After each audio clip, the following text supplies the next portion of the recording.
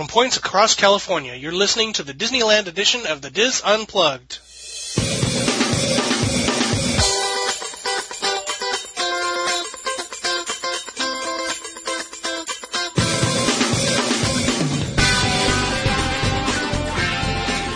Hello and welcome to the Diz Unplugged Roundtable Discussion Disneyland edition for, let's call it, February 17th, 2011. I'm your host this week, Tom Bell, joined by fellow Disneyland correspondents Tony Spatel, Nancy Johnson, and Wayne Toigo. In this week's show, we'll have a review of the new Magical Memories and You show, and Tony Spatel will have his review of Tortilla Joe's Taqueria. All that plus this week's news and Roundtable Rapid Fire on this edition of the Diz Unplugged. Before we get started, I just wanted to let you in on kind of what's going on here. As your Disneyland crew, we've done a couple of podcasts, but nothing on a regular basis. Well, a couple weeks ago, we got a while here, sat down, and recorded a quick sample podcast to see if it's something that Pete and Corey would like to see on a regular basis. Well, surprisingly, Pete posted it last week and asked us to do something a little longer, and here we are. What do you guys think? It's good to be here. Yeah, it's weird is what it is. All right. Anybody have anything for housekeeping? I got one. Awesome. Wayne? In our last full Disneyland show, I reported on the special Santa Fe and Disneyland Railroad Combine car that was moving to its new home at Walt Disney's Barn in Los Angeles. Right. The special car arrived last November and was fitted with a temporary shelter for its refurbishment. The Carolwood Pacific Society now reports that they are fundraising for the car's final payments and for a permanent structure. This historic car is now on display. It can be seen any day that the barn is open to the public. It Third Sunday of every month. Correct. It sits directly next to Walt's Barn in Griffith Park. For more information, go to the Carolwood Pacific website. Anybody else have anything for housekeeping? No, I think we're good. All right, over to Wayne with the news. Wayne. The number of Disneyland annual pass holders is right now at the 1 million mark. Jeez. Wow. Comprised mostly of Southern California locals, the annual pass holders put quite a strain on Disneyland's attendance this past Christmas season, especially during the week between Christmas and New Year's. On December 27th and 28th, Disneyland Park attendance rose well above 50,000, closing regular ticket sales before noon. Even Disney California Adventure ticket sales were stopped at 1 p.m. on the 28th. Pass holders have also placed a burden on the overall parking situation. This prompted Disney to more than double hotel parking rates for non-guests. This is an effort to discourage pass holders who are only staying for a few hours to park in the regular Disneyland guest lots instead of the hotel lots. Another idea being discussed is to change the yearly annual pass into an open-ended Disney Resort membership. Instead of specific end dates, memberships would automatically renew and the pass holder would be charged each month until the pass holder specifically cancels the membership. Disney would save on printing yearly pass holder cards and would significantly reduce the need for the in-park pass holder processing center. As part of this program, Disney's also planning on installing those biometric finger scanners in 2012. These are similar to what's currently in use at Disney World. As attendance and facilities are increasingly affected by pass holders, we can expect more changes in the future. This is significant. Disney is really paying attention to the impact of the annual pass holders. It started before World of Color, but World of Color really brought this to a head. I mean, you had 1 million pass holders wanting to see World of Color, and there was no way it was ever going to happen. Exactly. Well, you can have it both ways. You can have, I want everybody locally to come to Disneyland, but, okay, I don't want everybody locally to come to Disneyland because it's too crowded. It seems like they kind of want it both ways there. And I thought the idea of having it be a monthly fee, isn't that part of the problem? Yeah, it makes it easier. Yeah, what they need to do is get rid of the Southern California passes. But it's just too easy to get a pass.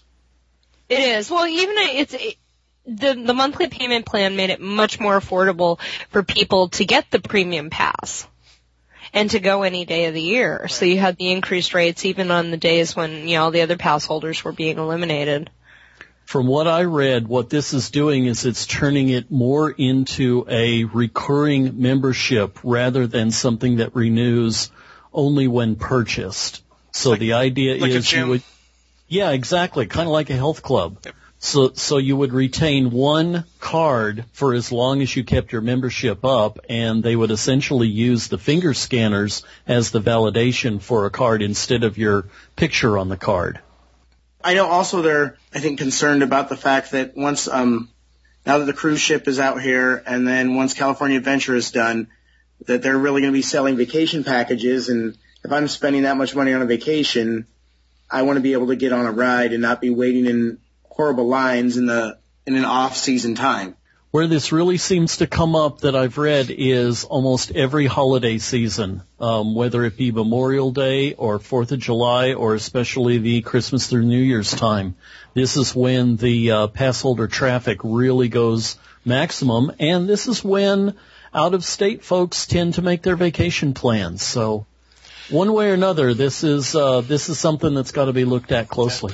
And I do have to admit that we're a family that will show up for a couple of hours and then leave and ruin the whole parking situation. It's your fault. So it is our fault. We show up right when it opens a lot of times. Go. Damn locals. Yes, that's exactly. I'm the damn local. But it's true. And I know that if I've come on a Friday and I see everybody coming in with me, just to see the fireworks or that kind of thing. So it's kind of a cultural thing down here for pass holders. Seldom do I go for the entire day. And it's funny because when we've been with some families and gone for the entire day, I start, wow, I'm kind of tired. I'm not used to being here. Or even when I've gone with you, Tom, I think, oh my gosh, it's 12 o'clock. I'm ready to go home because I'm just used to the short spurts. Yeah. Awesome. What else you got, Wayne? Disney announced that the opening of Ariel's Undersea Adventure, Star Tours The Adventure Continues, and Mickey's Soundsational Parade will be pushed to this summer. No specific dates were given. The new Star Tours attraction is scheduled to open in Disney World's Hollywood Studios in May. The weird thing about this story is that it's nowhere on the Disneyland news website or anything like that. It was stuck in the bottom of a Disney World press release. So maybe they're going to make it part of this year's Summer Night-tastic? Yeah, maybe. I don't know. It just seems like they've got to have something to make that a draw this year. Starting to line up that way. And finally, last Tuesday, February 8th, Disney California Adventure marked its 10-year anniversary. Woo! Yay! Yay! And they said it wouldn't last. I actually haven't found much coverage of any special events that occurred on that day. There weren't any. But I thought that might lead us into a discussion of some of our favorite things from DCA's past. I'll lead off and mention my favorite retired attraction, and that's the Who Wants to Be a Millionaire show. That was really unique for a theme park and was always fun to attend. I made it to I never made it to the floor, much less to the hot seat, but I did have the top audience score for several rounds.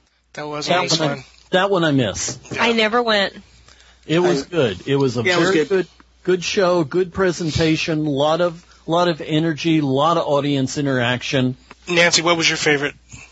I have a couple things. You only get one. I know. Actually, I'm kind of torn. No. I'm sorry, I'm torn. For Nancy, one means two or three.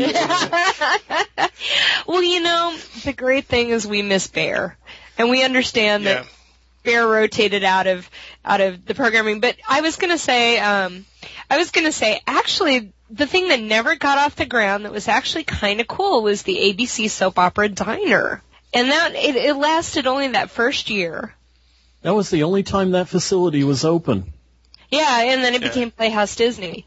But it was really cool. It just never got off the ground. Yeah, I remember we ate there. I don't even remember what we had or if it was even any good. It's been so long. Tony, what did you got? Well, off the top of your head. Off the top of my head. No pressure. No, I'm not. I've only got one. Okay. And it's still technically kind of around, but it's more of a son-father thing. But the Redwood Creek Challenge, I just have really fond memories of when my son was like a toddler, how I would just drop him off and then go home and then come back hours later. No, but we would go after school sometimes, and it was a place where he could get all of his energy out, but yet I was still in a Disney theme park. Because it's not like I could just let him in Disneyland run wherever he wants. But there you could keep an eye on him. I'll of course follow him and get tired. But I just have some fun. You crawl up those nets, I'll be down here waiting for you. Yeah, exactly. And then, wait. That's how I feel lost now a second. with the girls. Yeah, but I know it's not super Disneyfied or anything, but I just always liked that memory of being able to go with them and ruin the parking by just showing up after work like a pass holder. But I just really liked how there was a place for kind of kids his age, 4 or 5, to let off some steam. So that's just my little touching memory of Disney's California Adventure. It's still around, dude. I know, but I can't go in. We don't go in there anymore. You can go in with my girls. Like I said, we don't go in there anymore. But I did like I actually did enjoy the Whoopi Goldberg Golden All-Star Dreams. No, not that one. Oh, sorry. Not that one, the limousine one. Superstar Limo? Superstar Limo. We went the very first night it opened, and it was pouring rain, and we went on that ride, and I think that might have been the only time we went on it, but I remember it, so. The figures were strange and creepy at the same time. Entertaining and creepy at the same time. That's a better way to put it. I didn't necessarily enjoy it. I just remembered it. So that was it. How about you, Tom? What was one of your faves? Okay, I know everybody's going to want me to say Maliboomer, which I do miss horribly.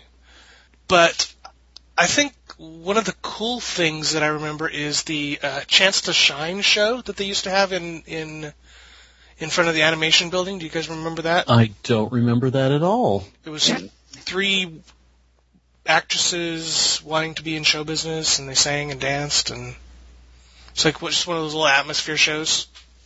Cool. Nobody remembers that. Don't remember that. You know what? I remember seeing them come down the street, but we never stopped. Oh. I remember seeing them singing and dancing, and one was like an older gal, and one... Yeah, that's like the young starlet and the older, and the dancer and something like that. Okay, that one went over well. All right. All right, rapid fire time. Let's start with Tony. Okay, the new Star Tours, there's some more information coming out about it, and this is the information about the characters that are going to be incorporated in the ride in whatever fashion. Not only is there Darth Vader, but the Dark Lord of the Sith will be accompanied by legions of stormtroopers and some new Sky Troopers, especially designed for the show. Boba Fett, everyone's favorite bounty hunter, mine too, will also be after everyone, and an assortment of nasty droids and creatures. Balancing out the villains are some classic good guys, Master Yoda, Admiral Akbar, it's a trap, and Princess Leia will appear in the show to help guide the adventures, and you might even see Chewbacca. And that's the latest on who. I'm interested to see where they're all going to be, but they're going to somehow be incorporated into the ride and or the queue. So it's getting me excited to have the new Star Tours. Awesome. Nancy. Okay, mine actually has stuff to do with merchandise at the Disneyland Resort, and it's kind of merchandise in an odd way, too. Basically, there's been an uprising with the Anaheim residents and city council and leaders and stuff due to a new product line that was basically designed to target young urban males. It was kind of more hip-hop, more urban. I said urban. Basically, it was Goofy and Mickey, and Goofy had a spray can paint. A spray can for paint and graffiti, and Mickey had been graffitiing, and so everybody is thinking, wow, Mickey's tagging. Being a teacher, when I saw that shirt, I was pretty disappointed because if they were to wear that at my elementary school, we would have told them, despite my love of Disney and Goofy, they would have had to turn that inside out because anything that even suggests gang activity is against the dress code in the state of California, to be honest with you. So I was surprised when I saw that. So continue. Okay. The line of merchandise was called the Graphic Edge Collection. Anyway, they held a meeting January 26th of the city council, police representatives, and stuff like that, and Disney agreed to pull the merchandise on February 1st, and then on Monday they pulled a line of hats. So at least Disney is, saying, okay, yeah, we understand and we agree we're going to work with the neighborhood. I applaud them for listening, and I'm disappointed that they did it to try to make the buck, but I applaud them being a teacher and seeing this in the neighborhood where I teach. And you got Goofy with a spray can, that means one thing, and that's illegal activity. Now, do we know if the sales were stopped company-wide or just at the Disneyland Resort? It's been pulled from D Street and World of Disney and all that, according to the news article. Okay. So I'm assuming it's completely stopped at the Disneyland Resort. I'm not sure if this was actually a design that went to Florida. Okay. I mean, we do have a handful of things that aren't, stuck in the mass purchase. Disney Parks logo. Yeah, the one time we get our own stuff, it's graffiti-based, and they get rid of it, yeah. All right, Wayne, what do you have? The very popular and successful Electronica Street Party has been extended at least through April 2011. The Disney Parks blog reports that the group We Are Heroes will be performing Friday, Saturday, and Sunday through February 27. I can't wait to go back to Electronica. I think that the popularity of the movie is going to keep this going for quite a while. I haven't been there since the movie debuted and kind of made its main run. But from what I hear, Electronica is still extremely well attended at night. All right, since there's only a few of us, one last rapid fire for me. The Disneyland Resort has made the decision to no longer continue the Disney's Walk of Magical Memories program. Beginning February 28, 2011, the Disneyland Resort will no longer offer sponsorships of a Disney's Walk of Magical Memories paving stone. That's all the stones that are out in the Esplanade between the two parks. I always said I was going to get one, and we just never have. Now we're running out of time. I'm ordering mine before the end of the month. Yeah, Lord only knows where that sucker will get put. I don't care, as long as it's there for 10 years. Are you guaranteed to have it in the same location or no? You're not, I don't know about the same location, but you're not guaranteed to ever keep it. No, I mean, if they choose to make changes, it's gone. However, if it's removed before the 10th anniversary of your sponsorship, you get a refund. All right, that'll do it for Rapid Fire. And now our first story. Nancy, you're going to start us off with the Magic Memories and You projection show. The MMY. Woohoo. That is a big title, isn't it? It is, and it really stumbles over the tongue. Anyway, we have, I know that the main show's talked about, I know that the Orlando team has talked about the show on the castle for everybody. Now, let's talk about ours. Ours is not on our beautifully large castle. It is on Small World. And actually, if you think about it, Small World makes the ideal venue for this sucker. I mean, if you want a way to play with shapes and interesting things and colors and angles and crap, this is right here for you. You can't say crap on yeah, and I don't want to play with crap either. Yeah, there you go. Anyway. We're going blue already. Go ahead. 3, 2, 1. Oh, no, that's staying in. The show really has a much different effect, and we've actually got video of the show on the blog, so make sure you go to www.disunplug.com or go to our Diz YouTube channel, and you can see the video there. But it's really a different effect. I mean, we've got a couple things that are really specific, that are really extravagant in ours. A couple of things they did really well, I thought, was the whole clock tower, the variation on the clock tower show where all the little children erupt and then go all over the whole facade. I thought that was really cool. And then One of the things we thought was the absolute bomb was when they turned the center clock tower into the Mickey Mouse cartoon, The Clock Cleaners. Some tips for this, if you're going to make a point of going out to see this in the park, one of the things they told us is get your photograph taken by 3 p.m. Now, there's no guarantee your photo's actually going to be in the show, but if you give them permission, they have to have time after 3 p.m. to get the photos into the system and into the show computer. So, there you go. Tony, what did you think? I'm always blown away at Disneyland. Just when I think I'm done, they pull me back in. But whatever, I thought that was funny. You guys didn't. We'll edit that one out. Okay. No. Okay, no. I'm always amazed at how just when I think I've seen everything or they're not going to outdo themselves, then something like this happens. And there's this show on It's a Small World. And after I'm done watching it, I'm thinking, how did they do that? How did they do that? I can't believe I just saw what I just saw. It's the same reaction I had when I saw World of Color.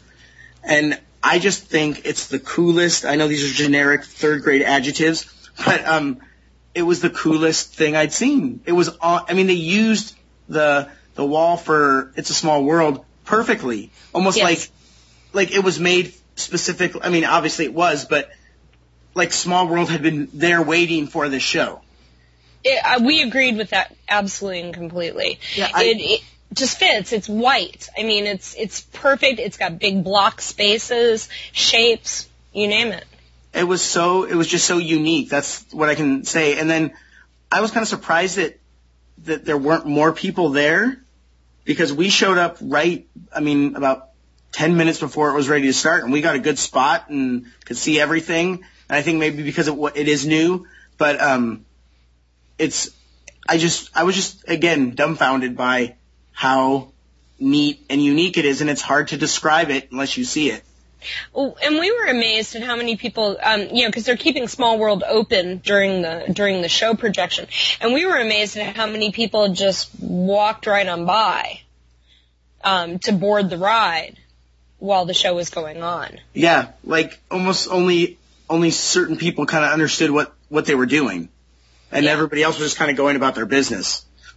Nancy, have you been on Small World during the day since it started? Yes. Oh, my God. Let me finish my sentence. They cleaned it up really nice they fixed it up really nice after the rehab. Is that what you were going to ask? Not at all. Wow. I heard rumors that they added some scrims to some of the holes on the facade to make the projections. I made a point of looking for stuff like that, Tom. Mm-hmm. And I saw no additional screens, no nothing. But the inside, the one thing that's worth mentioning, because I got all excited about it, was they've actually, done a really nice refurbishment now that they've restored it from Christmas and it's back open again. Oh my God, the inside is just really nice. It's like somebody took a coat of glitter paint and just went all over the place inside the attraction. You say that like it's a good thing. Yeah. No, it really is. It's glitter nice. Paint all over everything. Tony, did you actually ride it while you were there? No, I just don't want glitter paint all over everything. No, it's really nice. It's extremely tasteful. It's really tasteful glitter paint. It is. All right. Thank you, Nancy. Tony. Now back over to Tony with his Tortilla Joe Taqueria review. Tortilla Joe's Taqueria is, if you're in Southern California, you've eaten Mexican food before, and so you expect the best Mexican food is kind of in those holes in the wall. And Tortilla Joe's Taqueria is not a hole in the wall. They had some really good stuff, and a lot of it kind of depends on you.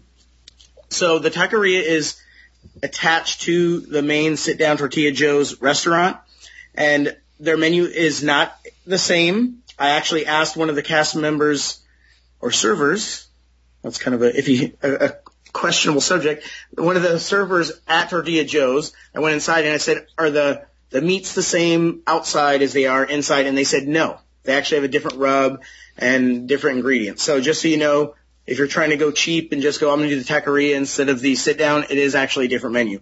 But if you've been to a Chipotle, then you've been to the style of restaurant Tortilla Joe's Taqueria is. You select your meal. You can either get 2 tacos, a burrito, or a vegetarian burrito. We tried one of each to satisfy the review aspect of this. And we thought the best by far was the carnitas. They had beef. I forgot to say, you select chicken, carnitas, or steak. We thought the carnitas was the best by far, the pork shoulder. I'm a big carnitas fan, and I've had really good carnitas, and I have to say I'd go back to Tortilla Joe's Taqueria just for the carnitas. The chicken was just chicken, to be perfectly honest with you, and the steak wasn't really steak. If you've it wasn't steak, it was beef. It was good, but it wasn't steak. So don't go expecting to get carne asada. It was just regular steak. But you basically make everything yourself along the counter. You tell them what you want, and so you get the choice of the cilantro lime rice, the vegetarian black beans, or regular beans, pico de gallo. They have sauteed vegetables, cheese, sour cream, and just like at Chipotle, you basically design it yourself. So if anything isn't that good, it's kind of your fault because you made it. So we designed it ourselves, and if we were to go back, we would design specifically the carnitas, and actually all the toppings were really good and really fresh. But in terms of the meat, I would stick with the carnitas. The best value I thought there was were the nachos, but know that the nachos were huge, and they're $6.49 without the meat, $2 with the meat. Is the burrito and the nachos were really large. The tacos, not so much. So if you're going in terms of like value, I'd say the burritos and the nachos are actually a good value, depending on what you pile them up with. All the toppings were fresh. It's kind of like I said, you make it yourself, not with your hands, but they make it based on what you tell them to. I liked it, the carnitas especially. It wasn't the best Mexican food I'd ever had, but if you wanted to go outside the park but still kind of feel like you're in the park, one thing that's cool about it is it's right next to the monorail entrance in downtown Disney. So you could, if you're in Tomorrowland, get off, go eat there, and maybe if somebody else in your party doesn't want to eat there, they could go across to the Ralph Brennan's Jazz Kitchen Express. Yes. Now, I don't think Tortilla Joe's would like it, Taqueria, if you brought the food in to their little patio, but I think the tables at the Jazz Kitchen Express seem to be a little more, if you're willing to, a little more open. There you go. I'm not saying that they're to suggest to do this, but just saying it gives you more options. So we really like the fact that the location was, you were out of Disneyland, but you were still in Disneyland, so you could hop right back on to the monorail. And that is basically it. I think the best value are the nachos. Just remember it's cheese sauce, not shredded cheese. Yeah. And I would definitely go back specifically for the carnitas. They did not have a posted kids menu, though. I do have to warn you. They did not have a posted kids menu. So that was kind of different. And you can get alcohol because that's how you get alcohol at Disneyland. You go on the monorail, get off, you get the beer, then you're done, and then you go back in. But I would definitely go back for the carnitas or for the nachos or the burritos, and basically you make it the way you want it. So if you have a picky eater, they can kind of pick it themselves, and they do have a annual pass holder discount, but they do not accept the Disney gift cards. Awesome. All right, thanks for that, Tony. Well, that'll do it for this edition of the Diz Unplugged. Thanks for listening.